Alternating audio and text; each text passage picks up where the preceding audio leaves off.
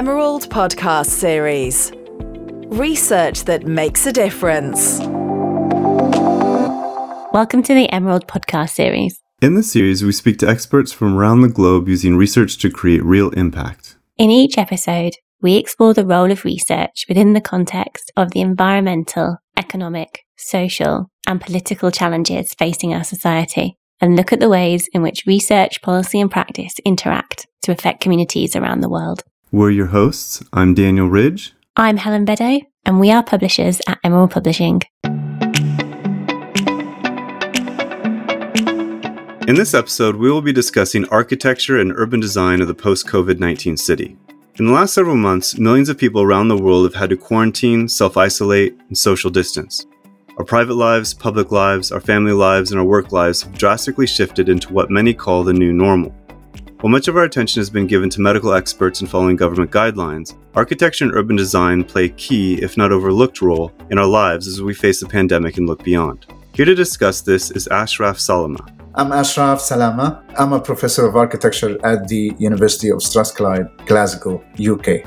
Ashraf has published over 170 peer-reviewed articles and book chapters, and authored and co-edited 14 books. From the start of the global pandemic, Ashraf immediately began thinking about the role of architecture and urban design in the face of COVID-19 and began looking ahead to the post-pandemic world. In mid-April 2020, Ashraf published an open peer-reviewed opinion article on Emerald Open Research and the Sustainable Cities Gateway, titled Coronavirus Questions That Will Not Go Away, Interrogating Urban and Sociospatial Implications of COVID-19 Measures. Thank you for joining me today, Ashraf. Thank you so much for having me. Yeah. In your work, you explain that architecture and urban design must plan for a post-pandemic life.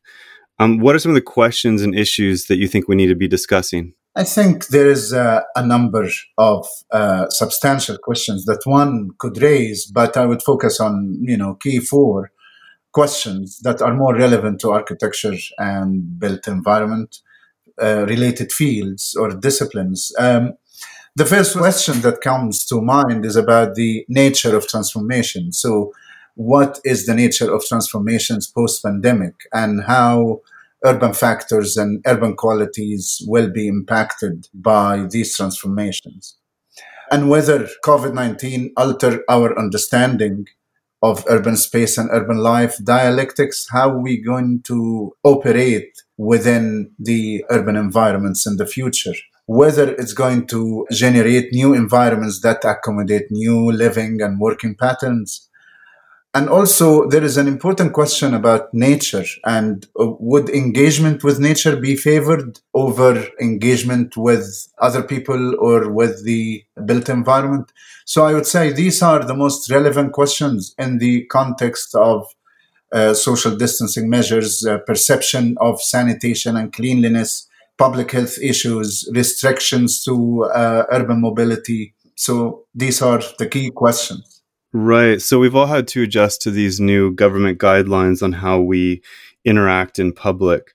Do you see these having a long-term effect on how we interact in spatial environments in public with strangers, for example? I think it will have definitely an impact long-term in terms of if these pandemics become part of the collective psyche of people or of a group of people or within a city, and if these pandemics also, many people are talking about is going to be annual events, so like influenza or other types of diseases that are seasonal. So if they become annual events and part of the collective psyche, then they will have impact on how people engage with these environments and how governments introduce measures that could be flexible and changing throughout the year based on safe periods and risky periods. So are we having to rethink how grocery stores might be laid out, or how public spaces might be laid out, or workspaces laid out because of the pandemic?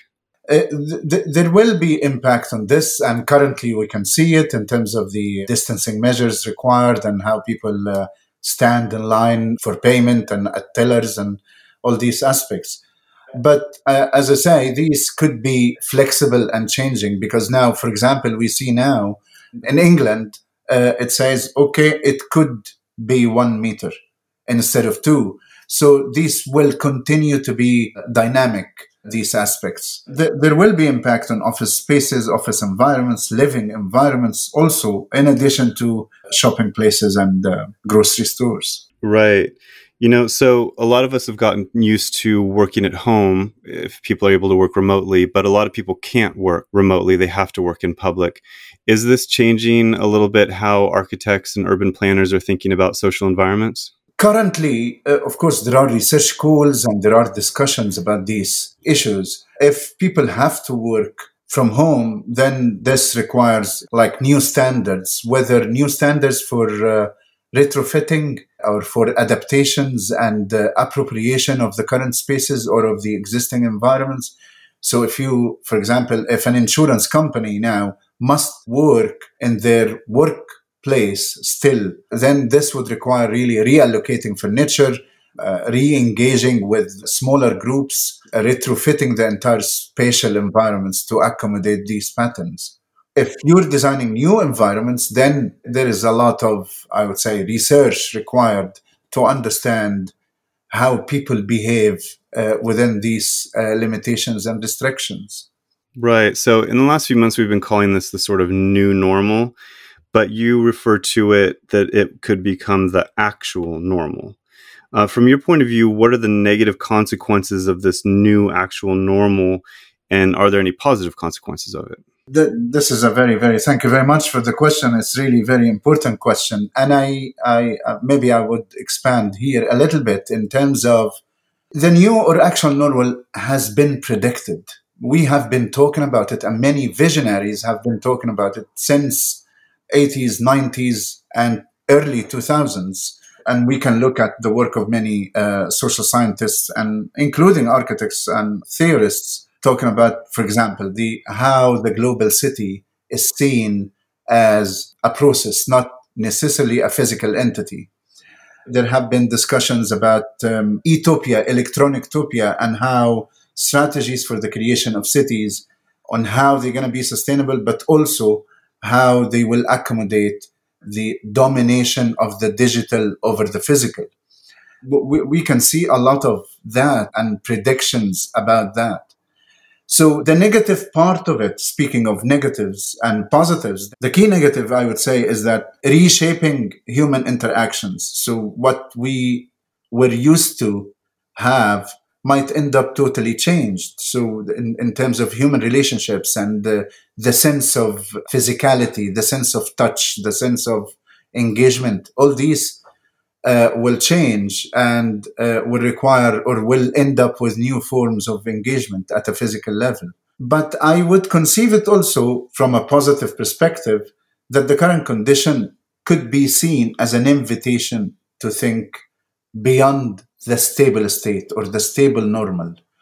This idea has been generated also in the 70s by many theorists, including Donald Schoen. Donald Schoen has written a book in 1972 called Beyond the Stable State, in which he argues that we live in a time of loss of the stable state, which is a representation of where we are now at the moment. A period in which stable views of occupations, interactions, religions, organizations, and value systems have been eroded.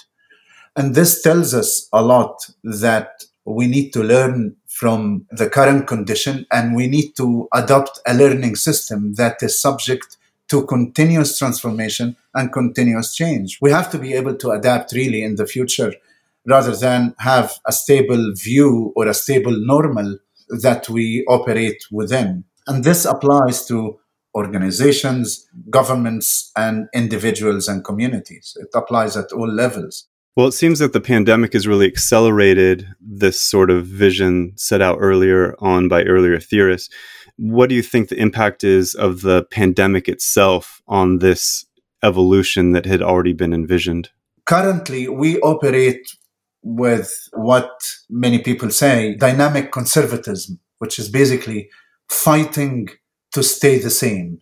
So the impact is that organizations and individuals also will have a better capacity and abilities to adapt and appropriate and react quickly, but also in the mindset of many organizations, there will be this condition of continuous transformation and continuous change.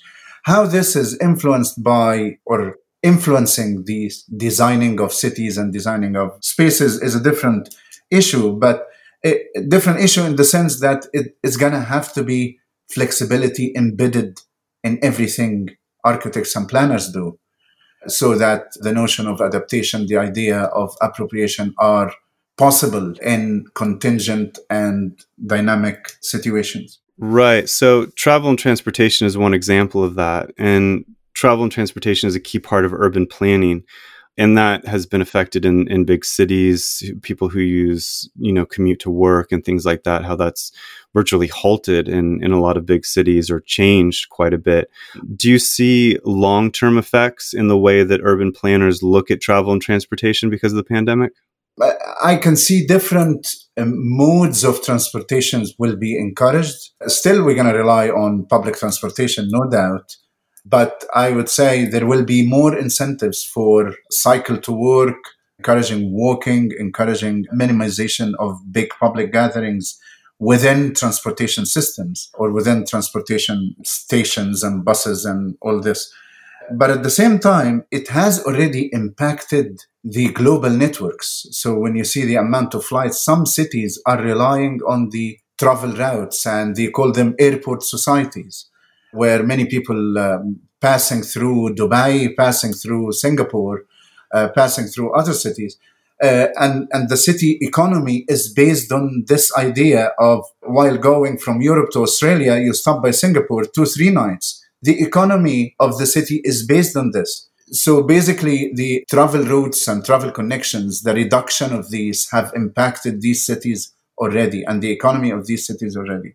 So are we in a state of sort of wait and see to see if this passes in the next year? Yeah, there is no doubt. It's still under I would say, as you say, wait and see. And we need to see also the impact, because one view says actually airports and seaports can be seen, for example, as source of disease, because this is the first point of contact of travelers.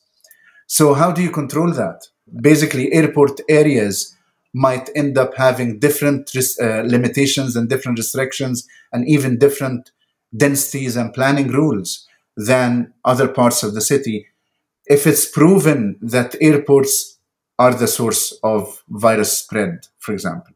There's been discussion about retrofitting existing buildings to adjust to the pandemic. Is there something you can say to us about that? Yes, actually, it's really very important moving forward that planners, architects need to start by developing standards in terms of how retrofitting is not going to take place at the level of making buildings in a better shape in terms of material and in terms of construction, but also it will need to look at the spaces within these buildings and how these spaces can accommodate new work styles and lifestyles, basically how to integrate in a living space, how to integrate a workspace within a living space. And of course, this is based on the type of users. Again, when we talk about users, there are different types, and regardless of their cultural background or age group or these dynamics, it's really very important to consider the nature of work they do. So some people call this life modes and based on work. And life modes based on work, the wage earner would be very different from a career-oriented person and would be very different from a self-employed person. The meaning of the home environment will be very different to these people. These different people who have different work interests. For example, the career-oriented person basically will use the home as part of work environment. So the home environment and the work environment are really interacting heavily. The wage earner, the home environment for a wage earner is very different. So you go to work, come back from work. So the home environment becomes an entertainment place or dedicated for a time or a spare time you spend with the family, watch TV and all this. in the process of retrofitting, all these aspects should be considered, in my view, but especially the idea of emerging working and living patterns and how this interfere with family responsibilities and family practices within the home environment. I don't know if there are standards being generated at the moment, but I know that there are research proposals to generate new standards are being developed. Right. So what we've been talking about so far are highly organized environments like airports or transportation, work environments, and things like that. But what about overlooked areas such as slums, like the slums of Rio de Janeiro or places like that? How much of a role can architects and urban planners really play here? And how does the pandemic affect these types of communities differently than highly planned environments? This is a very, very important question, given that it's really very interesting to see that most of the current discussions, especially in the beginning of the pandemic, during, let's say, end of March, April, until mid-May, no one was talking about informal settlements in Rio de Janeiro or in India until very recently. Toward the end of May, we started to see some reports on Cairo, Delhi, Mumbai, and the squatter settlements within these cities. I would say that definitely architects have a role to play if they have sufficient information, because there is severe lack of information about the virus spread in these settlements. And there are no records of the numbers of infected populations and number of death cases and mortality rates and all these aspects. But overall, they can plan to hopefully eradicate or lessen the consequences of the virus spread, introduce new strategies, new services, new awareness campaigns as part of or in collaboration with social scientists, establish new lenses through which they can really focus on health issues as it relates to architecture and urban environments, because health is not considered in these environments and in many other environments, even in planned environments. It's not seen as a critical factor in determining or understanding urban qualities. Health is always in the backseat. Right. So when we're looking at something like the slums of Rio de Janeiro, are architects part of the conversation in terms of planning these environments? Because it doesn't seem that they actually really are planned environments per se, the way that urban centers are. They are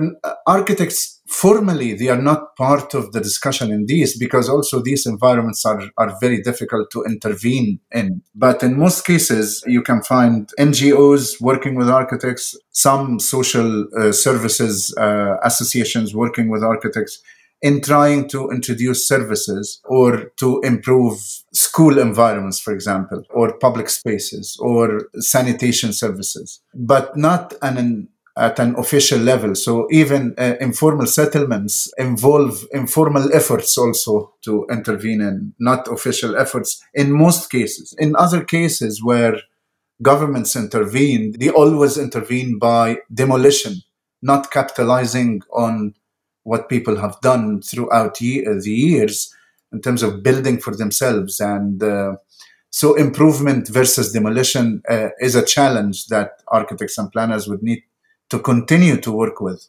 Right. So seasonal migration, for example, that's an example of something that may not be so highly planned. Seasonal migration, of course, it's not planned for, but the pandemic can be seen as encouraging people or those who can afford to leave crowded areas within the city or areas characterized by very high density within the city and move into the periphery of the city or even rural areas. But this will also create issues. You know, in the 70s and 80s, the heart of many cities in North America and in Europe were struggling really with crime rates and with anonymity and issues with city centers after working hours. After 5 o'clock, the entire city center is deserted. So now, if many people leave these places and move, whether companies or for residential, leave outside the city, move to outside the city, they will end up really struggling again with city centers. So there has to be some form of a balance in terms of planning for this or allowing this to happen or creating incentives for people to stay in highly dense areas, assuming that there will be very good density management in case of a virus spread. Right. So it seems that there are a lot of elements that go into these types of discussions around these spaces.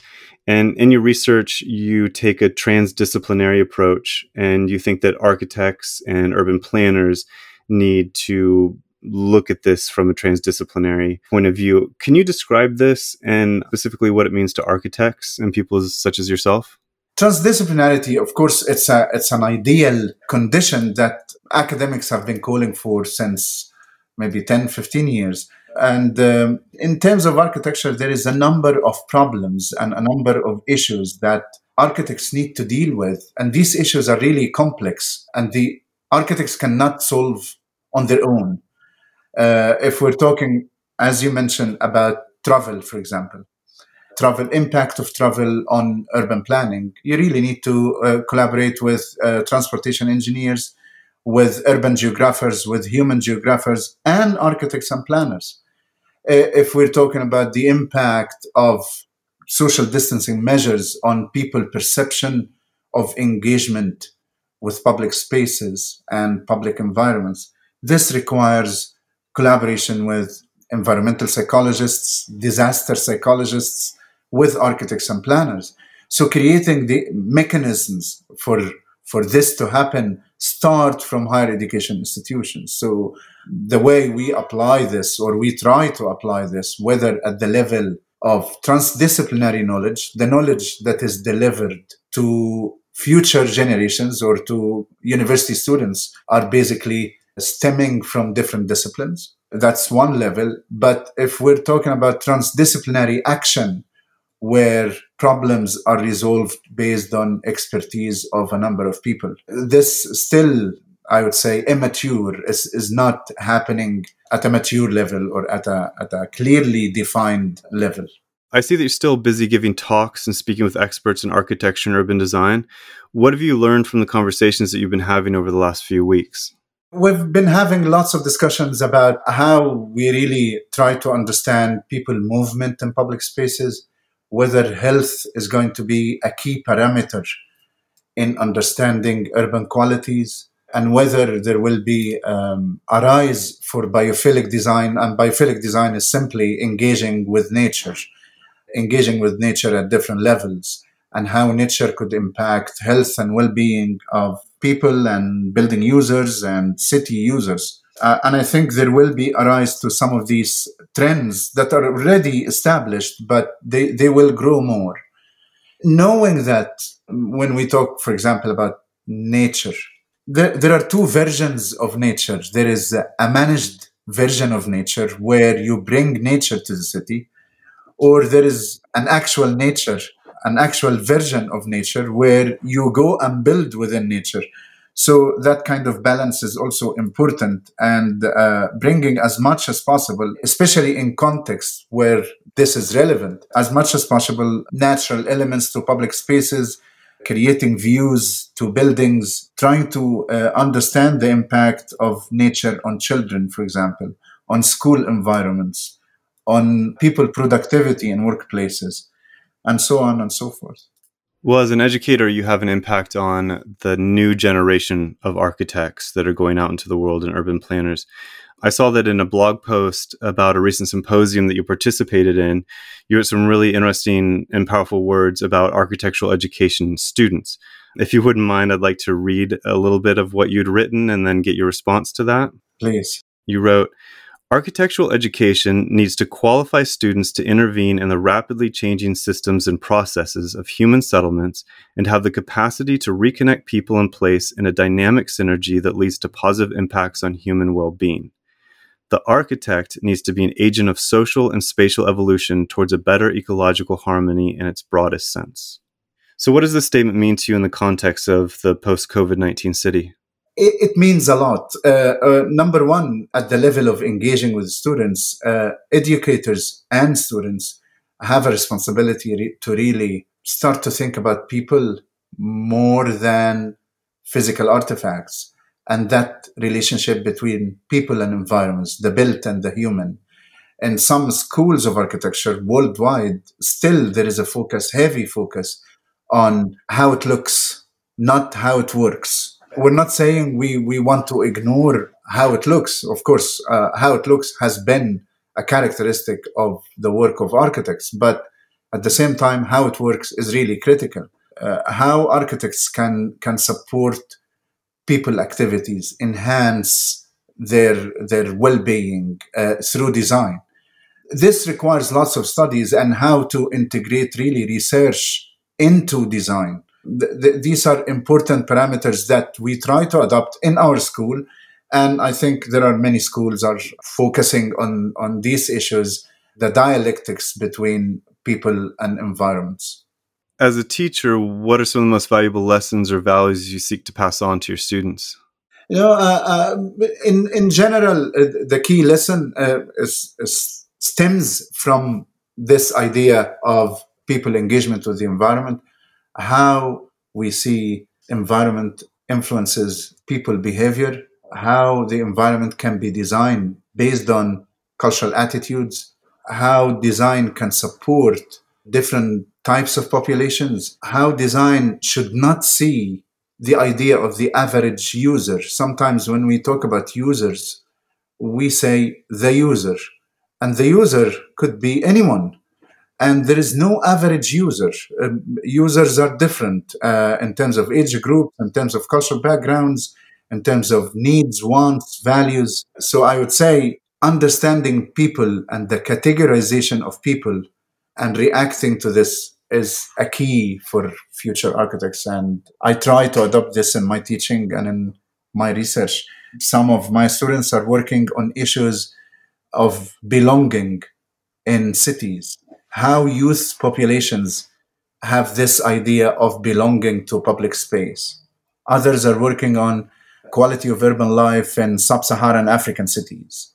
Others are working on post-conflict issues and how people react and build and interact in crisis situations and in contested environments. So all of these aspects are really important for the future, and we try to address them as much as we can. I imagine these students have been thinking about these issues before the pandemic. Has the pandemic affected the outlook of your students or maybe some of their interests in what they're going to be studying going forward? I have some students actually started to look at the idea or the notion of the street. What does it mean to inhabit the street in the future, post-pandemic? How the sidewalk will operate, how engagement with shop fronts, how high streets will be impacted. Many of them are starting to look at some of these issues, also about public spaces and the idea of passive engagement versus active engagement. We always promote a balance between the two, but now, after the pandemic, probably active engagement again will take a back seat, and then the focus will be on passive engagement. People will go to places and public spaces within cities to watch rather than engage, because they will avoid engaging with strangers. So all these aspects, my current students doing master thesis over the summer are studying some of these aspects. Future-wise, there is no doubt that, as I was saying, the idea of health will be an important design determinant, although it wasn't in the past. Nature will be an important design determinant, regardless of the type of nature we discuss, whether we're designing in the desert or in the forest. At the end, engagement with nature will be an important parameter on design and how architects will react to it. So all of these issues will likely shape the new content of architecture education and the future of architecture education, in addition to that idea of transdisciplinarity. The current condition is encouraging people to work together. And that's an important aspect. What was not seen in the past as one would see it now. So you're clearly a researcher who wants to have a real impact in the world. How do you see the work you're doing in your publications having a real world impact? Well, that's a very, very important question. And in terms of actual impact, in humanities and social sciences, and architecture can be seen more as part of humanities and social sciences. The impact takes long to be visible, but most of our research is the outcome of it is in the form of guidance, whether design guidance or policy guidance to authorities, to public agencies, to even NGOs and how they intervene with cities. So we are always talking about policy impact or impact on policy in terms of our outcomes. In terms of developing new knowledge, it's also an important impact at the level of academic knowledge and the type of basically leading the way in certain areas of research, like quality of urban life, for example. It's an important area that emerged in the 60s and died in the 70s and 80s, and then it's emerging again now.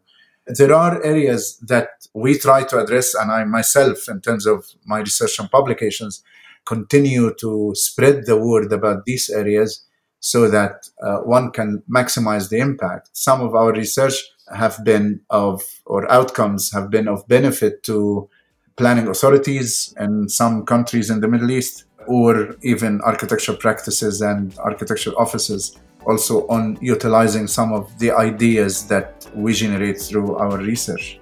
Great. Thank you so much for joining us today. I had that was a very insightful conversation. Thank you so much, Daniel, and thank you very much for having me. If you're interested in learning more about Professor Salama's research and editorial work, you can find a link to the journal Open House International in the show notes, as well as a link to the International Journal of Architectural Research, which includes a call for papers for the special issue Architecture, Urbanism, and Health in a Post-Pandemic Virtual World. Next week, I'll be speaking with Bob Doherty and Madeline Power of the University of York about how COVID-19 has exposed inequalities in the UK food system. Join us then, and thank you for listening.